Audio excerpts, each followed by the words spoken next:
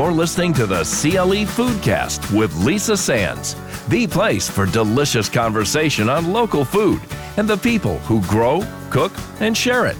Here's Lisa. Thanks, Bill. Welcome to the CLE Foodcast. This is Season 4, Episode 80. I can hardly believe it myself. Thank you so very much for sticking with me.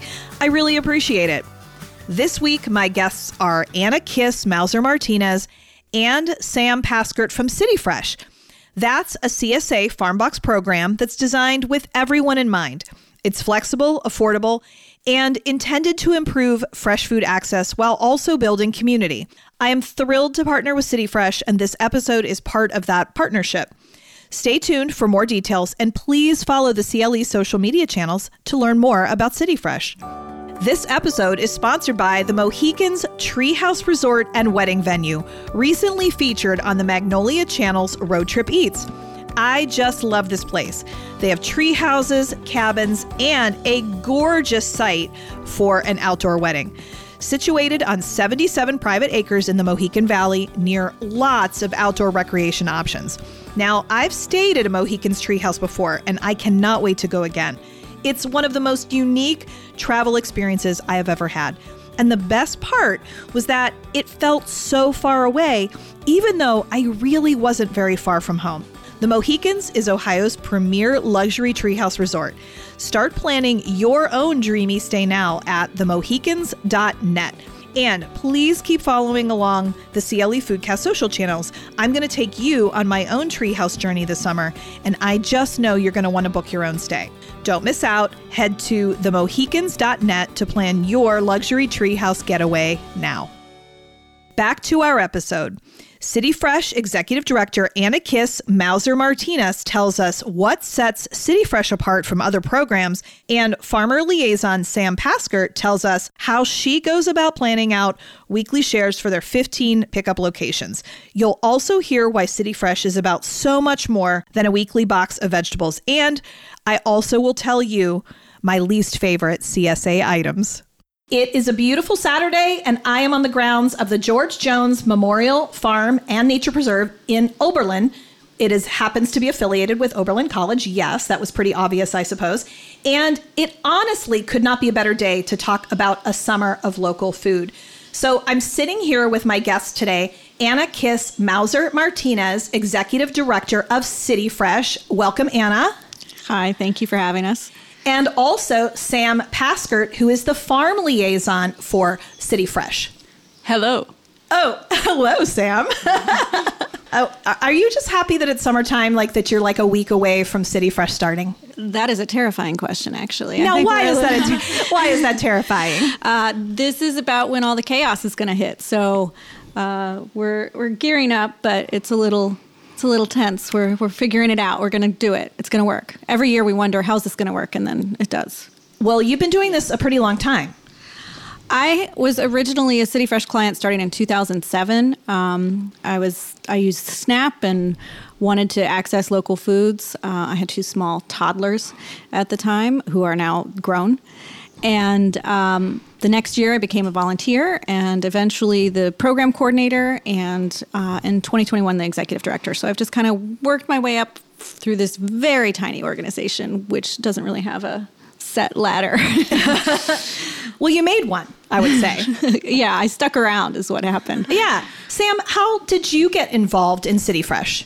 So I joined CityFresh in the summer of 2021. It was actually funny because I had seen them hiring for a position earlier in the summer, and for whatever reason, I was painting houses at the time, and I was like focused on that. But it sounded like a really good opportunity, and then a few months later, they were hiring again. So I took that as a sign from the universe. Yes. And I joined as a assistant driver, assistant farmer liaison. I was just doing the city routes in the second half of the day. But then last year, I took on the farmer liaison role and started, forming these relationships with our growers and designing the shares and living out here. I think it sounds like it would be so fun to design a share.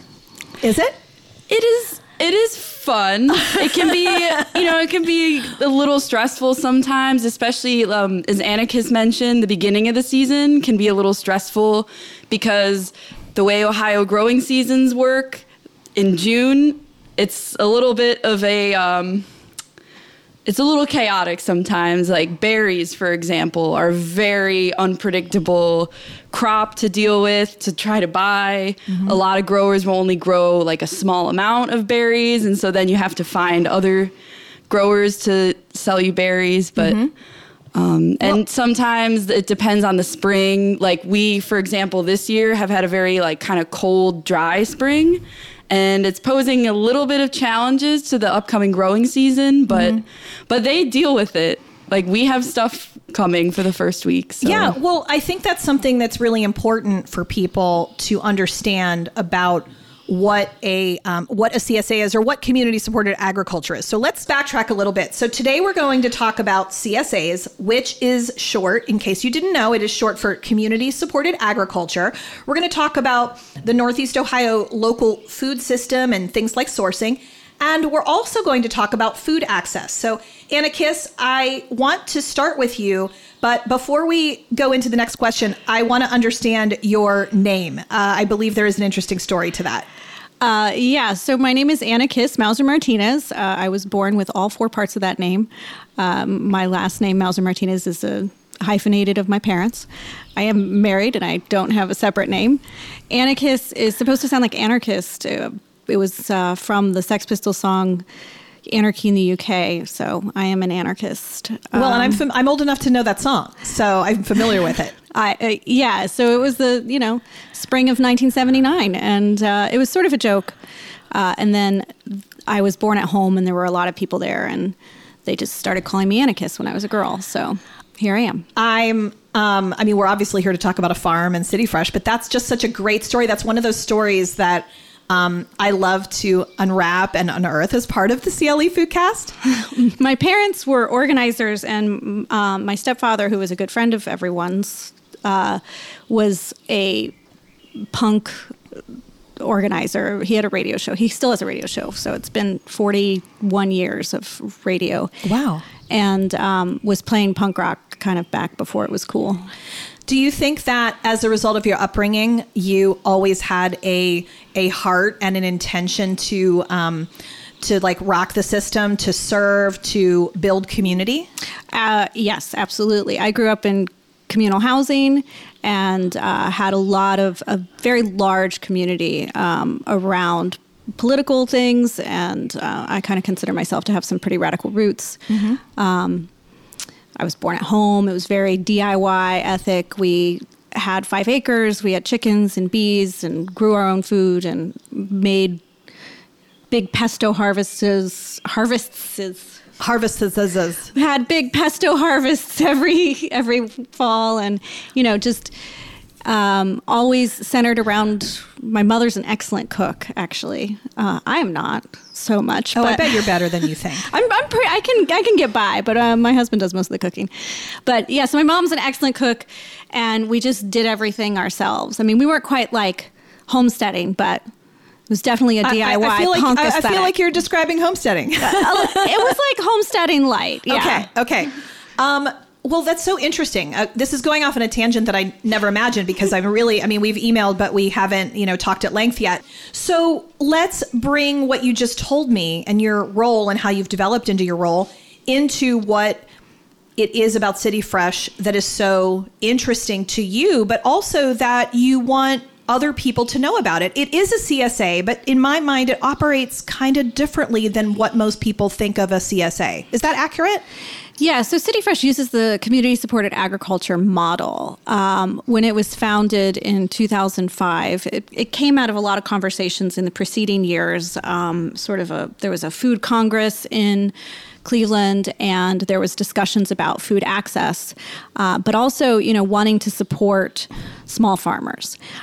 The thing about small farmers and farmers growing food rather than, say, commodity crops like soybeans and corn, which is most of what's grown in Ohio. Ohio has a huge agriculture is a huge agriculture state. It's one of the largest in the country, but a lot of what we grow is commodity crops. So finding farmers that grow food is really challenging.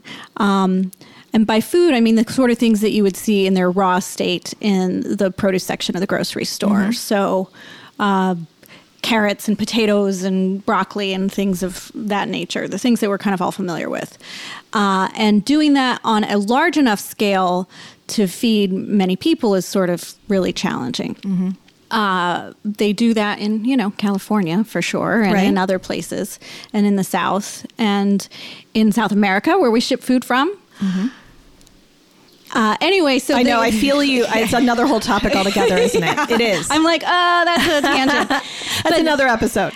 But so they wanted to use this community-supported agriculture model was the idea, that it would use the share model. How do we support local farmers while also supporting local eaters? So there was a look at food insecurity and food access and access to nutrient-dense foods, so fresh produce in the city, and looking at what at that time was known as food deserts, and now we refer to as low-access areas, or also it's a matter of food apartheid. So these are intentional things that are related to a whole history of racial injustice and economic injustice in America.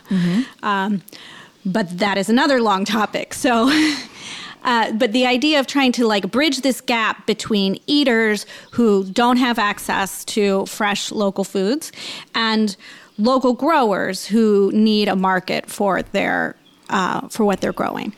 So the CSA model allowed us to kind of make it so that we would take everything they were growing, that there would be a market for all of the foods and not just, broccoli or whatever, or something that people are familiar with, potatoes, say. But to make sure that everything's being purchased and that everything is also being grown, because the more variety you have, the more diverse the better your soil is going to be. The more you're going to be trying different things, and when one crop doesn't work, you have something else in its place. So it's important to kind of have that diversity of crop.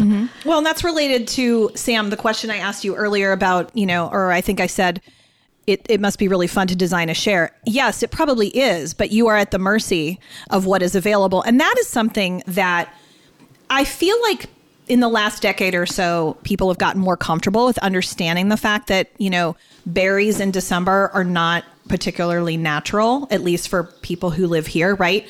And yet we've been spoiled by it. But the supporters of CSAs, the shoppers at farmers markets and things like that here, largely, I think, understand the seasonality of things. But that definitely plays a role in what you do and how you decide, or how you're able to ultimately settle on what comes up in each share every week, right? Yeah, and actually, the growers that we work with are they're very accommodating and cooperative in terms of planning specific things that we would like to see in the upcoming season. An interesting thing about this past year is that we've had this new program called the PRX program, the Produce Prescription Program, where we go to the growers that we go to during our normal growing season, but this time also over the winter, and we make shares for low-income families in Lorain County who have an infant at home. Interesting. So this is to combat high infant mortality rates. And it's been really cool to see the farms in the wintertime, because there's actually so much stuff that's still growing in the winter. In hoop houses and things like that, or just sometimes, but sometimes just still in the field. Oh, interesting. Like spinach, for example. Yeah, there's some hardy spinach, right? I mean, and the greens, right? The root vegetables, things like that. What else? Well, so let me ask a question about that PRX program. Is that focused on maternal health, right? The health of the mom, because the mom is maybe breastfeeding, or is it just for family health, would you say? It's part of the state initiative for infant mortality, or infant vitality state initiative. And it's just a program for pregnant and breastfeeding mothers. It's I think it's shortly afterwards, but they're looking to improve birth gestational age and birth weights. Mm-hmm.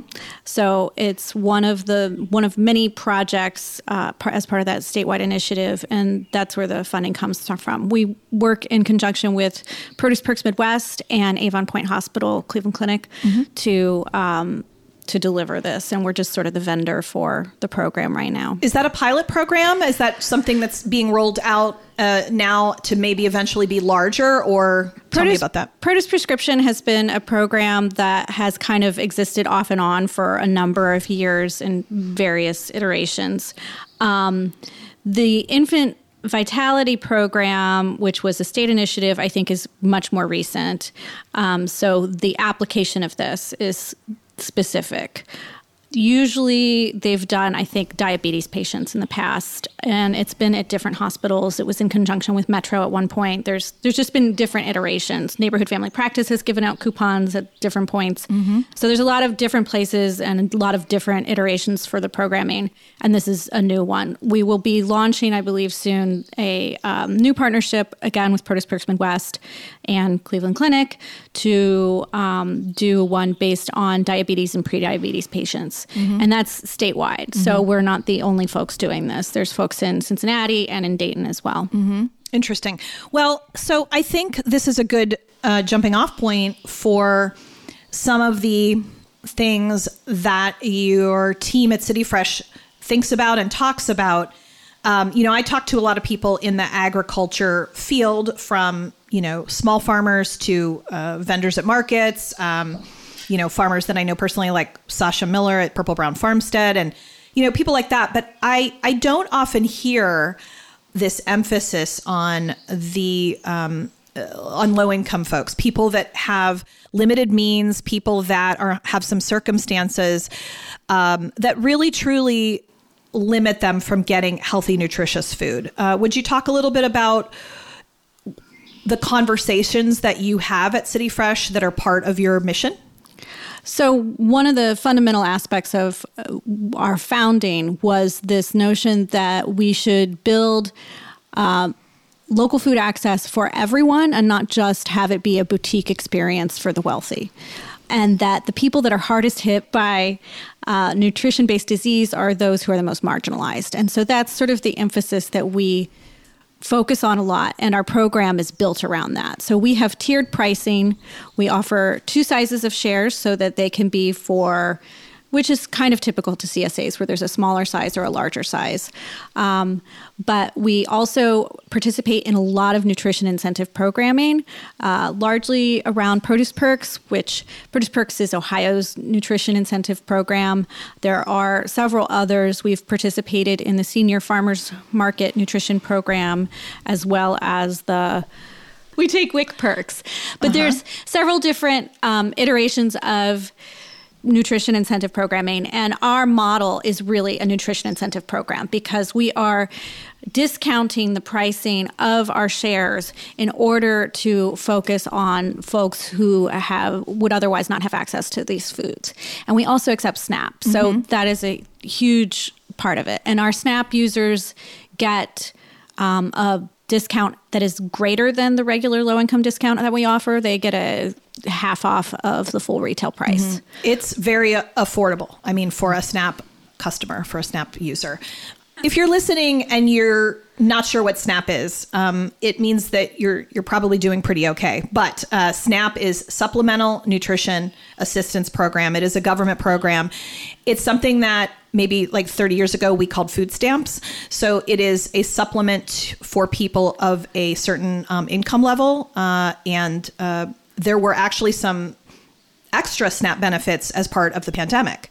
And those recently ended. Those ended in March. So low-income people are actually still reacting and sort of adjusting their monthly expenditures as a result of those SNAP benefits that were brought, the extra SNAP benefits from the pandemic going away.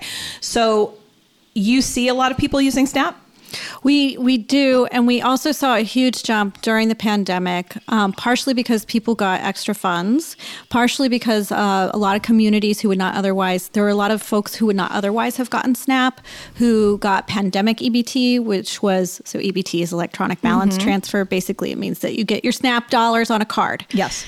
But so people whose communities had a certain threshold of folks living in poverty, they are all eligible for free lunches. And so through the schools, in order to sort of make sure that kids were able to access food during the pandemic when they were not in school, yes, everyone in those communities were given preloaded SNAP cards, basically. But they were called pandemic EBT. So it was a little separate, but very intertwined. And we saw a lot of use of pandemic EBT cards for our shares, which was really exciting because some of the people who got it just because of the virtue of being in the communities that they live in were able to kind of think consciously about where that money was going to go and taking it to City Fresh. So we saw people who were like, I saved this to use it for City Fresh because I know then my dollars are going to stay here in the community and that they're going to benefit Northeast Ohio. Yeah, and local farmers. So then it's all cyclical. It's all related, right? Yes. I mean, where you spend your dollars matters because that's helping a farmer, be able to, be more sustainable and plan for the future and grow. And that's something I wanted to talk about. A lot of CSAs require a investment up front, $500, $700, and granted, you do get many, many weeks of shares for that, but that lump sum up front is very out of reach for a lot of people. And you operate a little bit differently. How does that work related to your farmers? So our shares are week to week, which means that you can jump in or jump out at any time. And it's been that way since our inception. I personally don't have my entire summer's grocery budget in February. So, many folks do not. And those, again, who are in the most marginalized community and don't have access to these things really do not have that kind of thing up front. So we wanted to make it so that it was as accessible as possible. And we like to say that we're kind of the most flexible farm box CSA-esque program in town because of that. You can go on vacation or you can take a break when you get overloaded with zucchini. And that eliminates waste. I mean, I've done a number of CSAs, and to be honest, as a small 2-person household at this point, I would say I do a pretty good job of, I cook a lot, and summer I cook a lot more, but I have to say, I sometimes feel like the abundance leads to waste, and it just causes tremendous guilt on my part. I don't like it. I did start composting thanks to, talking to the guys at Rust Belt Riders and all of that. I actually compost myself in my yard, but, I still don't want food that someone has produced and made and toiled over to not go into my stomach. Like there's something just really unseemly about that for me. Well, I have an answer to that too, because we do want you to be able to take a break when you need to, but we also want you to buy the food. Yeah. So I think it's a little disingenuous to say that you never composted a zucchini that came all the way from Peru in February. No. Or bought a bag of spinach that turned to soup 2 weeks later when you forgot to ever open it. Guilty. Yeah, we all do that. We all do those things. And I am guilty of letting a kohlrabi turn to a withered mess in the bottom of my crisper drawer every single season, I'm pretty sure. Except for when my husband made kohlrabi fritters that one summer. That was really good. He got really into that. Kohlrabi is just elusive for me. I haven't jumped on the kohlrabi train yet. There are ways. You will find it. If you don't like a vegetable, you're just eating it wrong. I believe that. I actually do believe that. My husband doesn't believe that, but I believe it. Cilantro or peppers and you have some kind of like genetic predisposition. I thought you were going to be a cilantro hater just now. Oh no, I'm a cilantrophile, but I do believe that there are certain people that when they eat beets, no matter if it's in a chocolate beet cake or whatever, all they taste is dirt, and I think it's genetic. That's my theory. Interesting. Yeah. Well, I have a friend that's allergic to all nightshades, and that's a lot. Like that's really, even when you go out to a restaurant, that is a very hard allergy to deal with. So I often feel really bad for her. And then it's even hard like now because cocktails are so weird and there's like stuff and they're like, oh no, there's tomato in that. Oh no, there's citrus in that. Oh no, there's cinnamon in that. And she's just like, ugh, can't have beer either. But anyway, that's another story. Sorry, Beth. Yeah. Anyway, go ahead, Sam. What do you have to say? And that's another cool thing about City Fresh is some people, it's not ideal to them that they can't choose exactly what goes in their share each week. But it's actually a really cool thing because it kind of pushes you to cook with different vegetables that you may otherwise not be, like kohlrabi. Mm-hmm. I didn't know anything about kohlrabi before last year, but I made a pretty good kohlrabi slaw. Right. And it's kohlrabi, delicious. when you grate it, it actually kind of changes its whole thing, I think. Like, Yeah. right? I guess you can roast kohlrabi. I have had it at a restaurant and I have loved it. It's just one of those things I just never get around to making myself. I'm going to confess my other one that I just cannot embrace is I cannot embrace patty pan squash. What? I know, right? Well, what am I doing? We love patty pan. What am I doing wrong? I kind of like every other squash, but they're these little like a flying saucer looking things and they're very hard. And I don't know, maybe you don't peel them, right? You're supposed to roast them whole. Is that the deal? They're a summer squash. Yeah. They're not a winter squash. So you can eat the skin. Yeah. But you just use it like a zucchini. Do you? Yes. It's not a winter squash. It's a summer squash. You use it like a crookneck or a zucchini. It's the same. It's like literally the same vegetable. Okay. I shred it up and put it in pasta sauce. Oh, I'll I'll tell you what, I'm going to look forward to some patty pan squash and I'm going to keep you on speed dial because when I see one of those in the share, I'm going to have to get a little help. I put them in eggs. So, that's okay. I've never heard of that. oh no, you can do anything with eggs, like veggie scramble, whatever's left in the bottom of your crisper jar, Yeah. vegetable frittata. Oh, frittata. Okay. We literally have a recipe. That's a recipe, that's yeah. called bottom of crisper drawer frittata. Bottom of the fridge Before frittata. everything turns to a soupy mess. I feel you. You know, I think that you guys have done a lot for, and this is something I hope that people hear in this interview today. I think you've done a lot for flipping the farm box model on its head and making it a point to say it's not just for the wealthy. It is not a bougie thing. It is food, which is the most basic foundational thing for everyone, and everyone deserves it. And that's something that I think we lose sometimes, our food culture. I love, you guys probably do too. You love looking at food. Food is fun. Food is creative. But when we start to sort of like worship at the altar of beautiful food in the wrong way for the wrong reasons, it's really bothersome because when we look, especially, thank you, social media, right? But like all of these beautiful dishes, all of these things, all of these experiences, look what I'm eating, look what I'm having.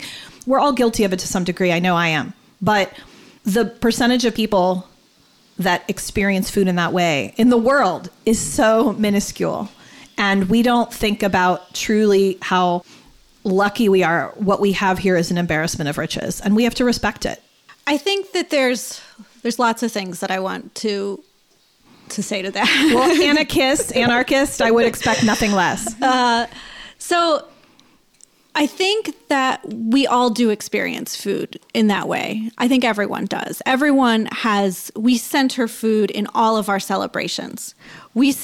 Everybody in the world does. Everybody centers food for their harvest feasts, for their holidays, for their birthdays or whatever it is. So as long as you have access to a holiday ever, food is at the center of that. And that is really important when we talk about food cultures too. So everyone's bringing their own perspective. I think it's really important for us to center local foods for a number of reasons, most of which are environmental, but many of which are economic, and a lot of which are really about community.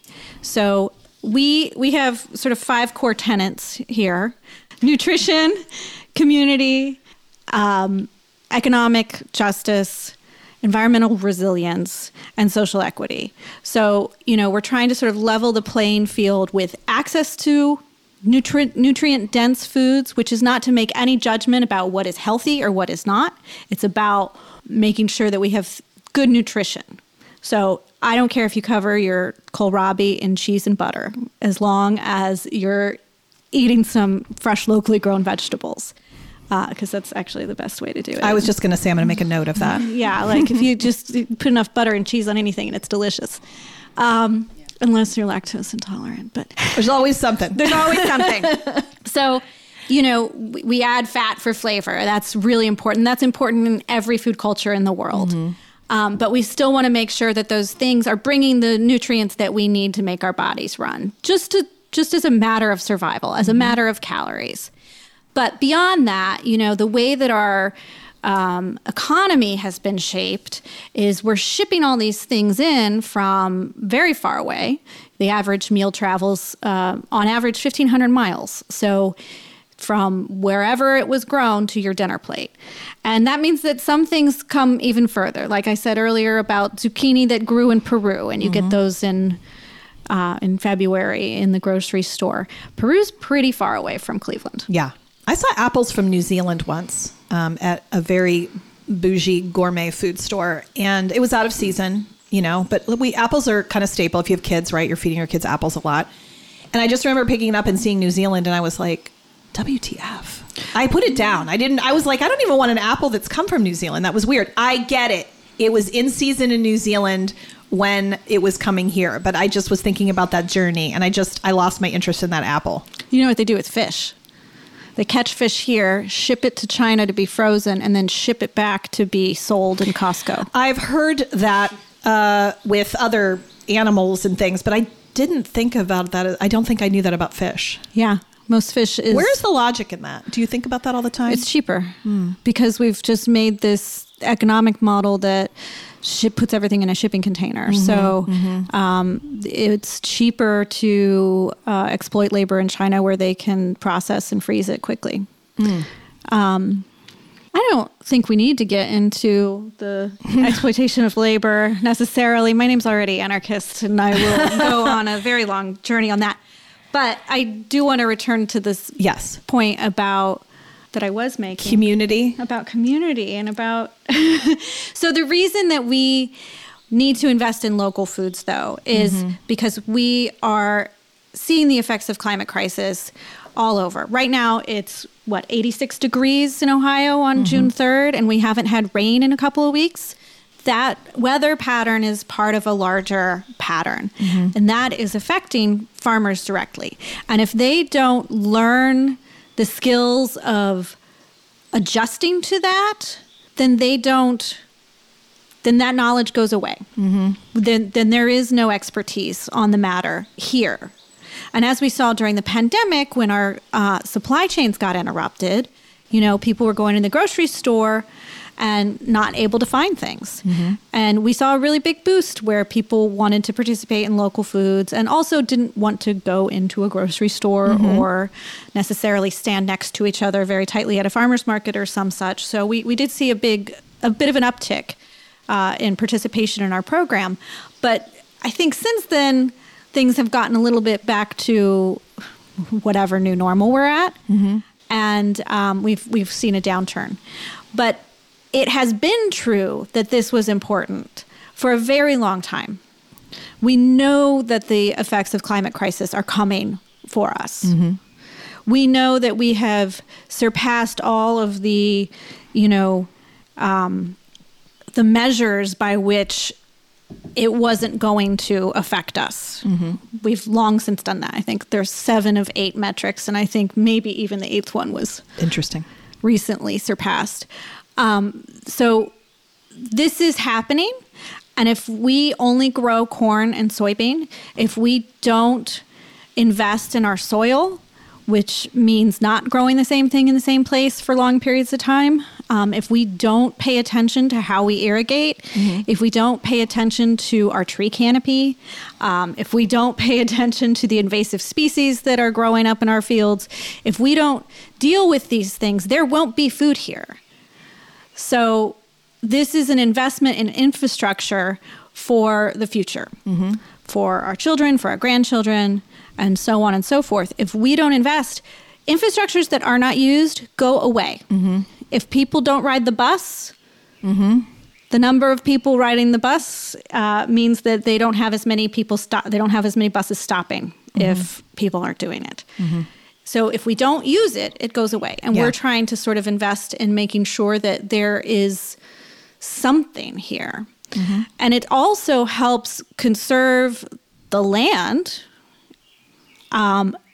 in the fight against climate crisis. So if you're paying attention to all of these things, then you're thinking thoughtfully about where water goes. We are thinking very thoughtfully about what we're putting into that soil and where that's going. So it affects lake health. It affects all of the waterways.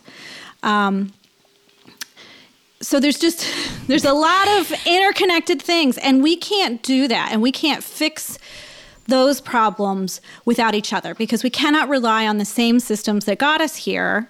So, 75 to 100 years of industrial agriculture to rescue us. We have to be self-reliant. And so I think that it really does go back to this DIY ethic of doing it ourselves. And we have to do that together. And the only way we can do that is by building community and by connecting people in the city to people who are growing food and making sure that they have a connection and an understanding of how they're interrelated. Yeah. Well, and one of the ways you do that is with, right now you have 15 locations where people can do a City Fresh pickup. Some of these are suburban. Some of these are a little more far-reaching. I know you go pretty far west, like where we are now. You go to like Euclid and Collinwood. And south, I think you stretch to about Old Brooklyn, if I recall. Now, some of those communities are, what was the word you used other than food desert? They're just low access areas. Low access areas. So some of those areas definitely are low access areas. Some of those are not.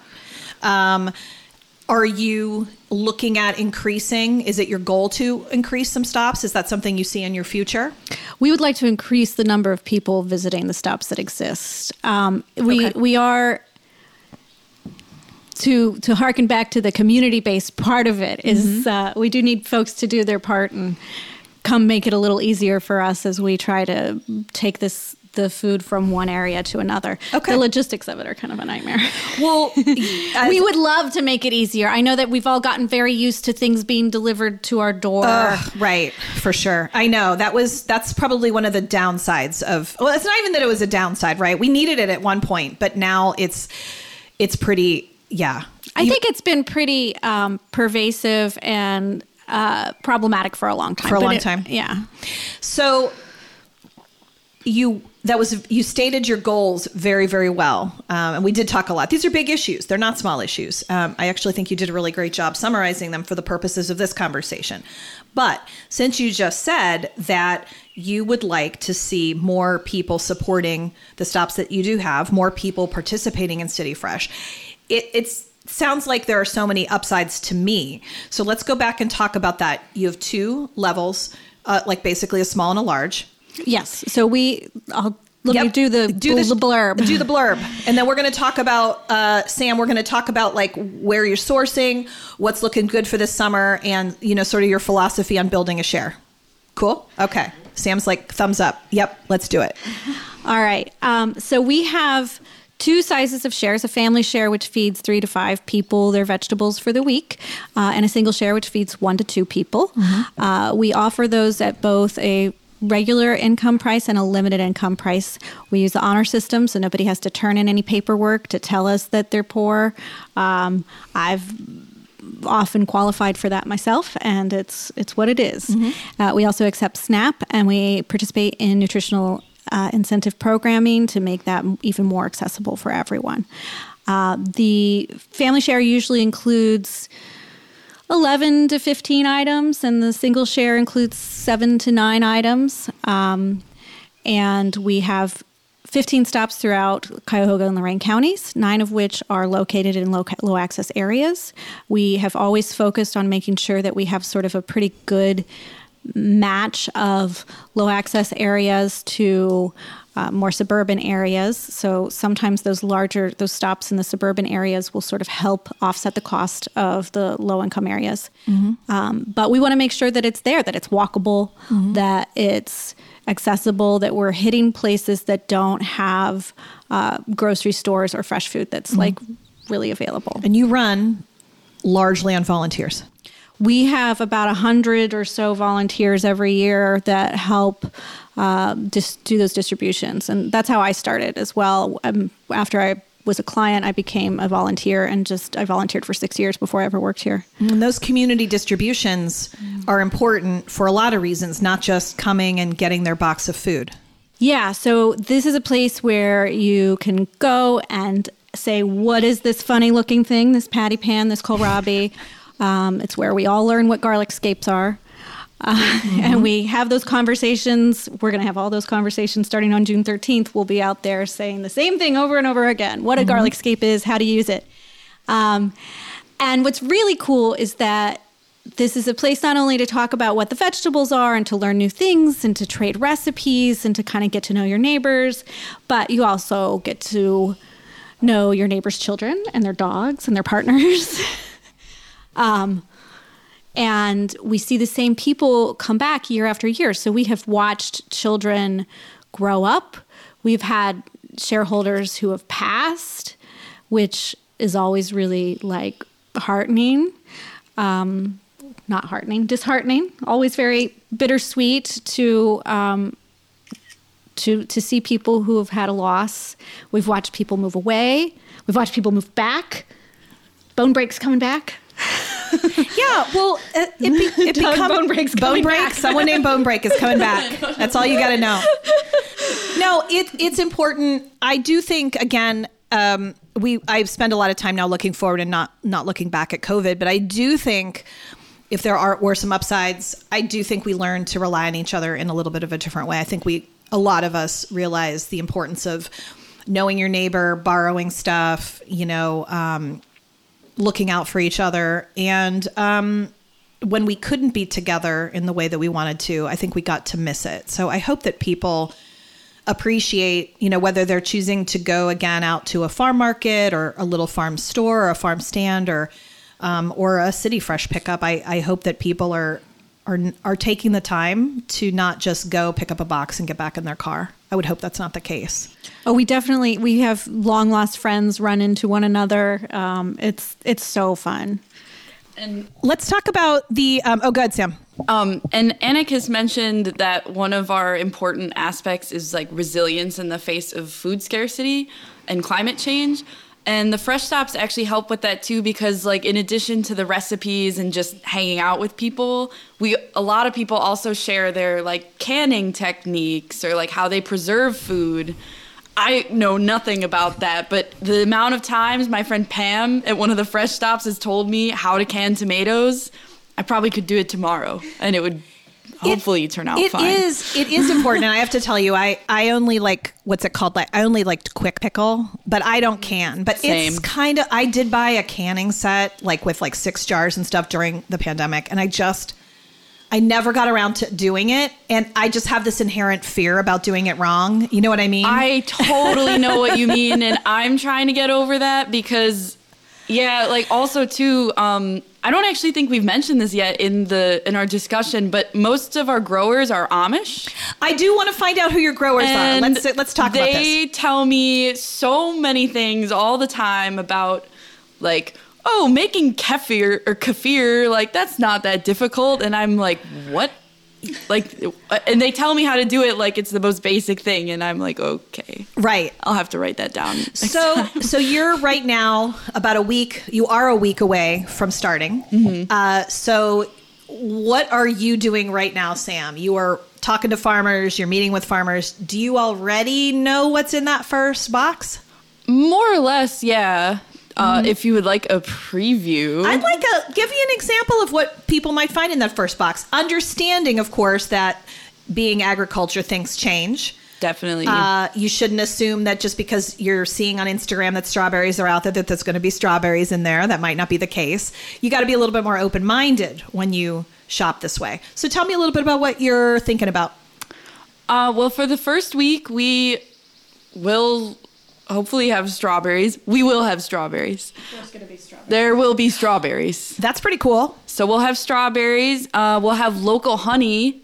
Really? Mm-hmm. Now, that's not something you see very often in a CSA, I don't feel. We do that often on the first week. We'll do honey or jam or something because that first week can be really hard to fully fill out the shares with just produce. Mm-hmm.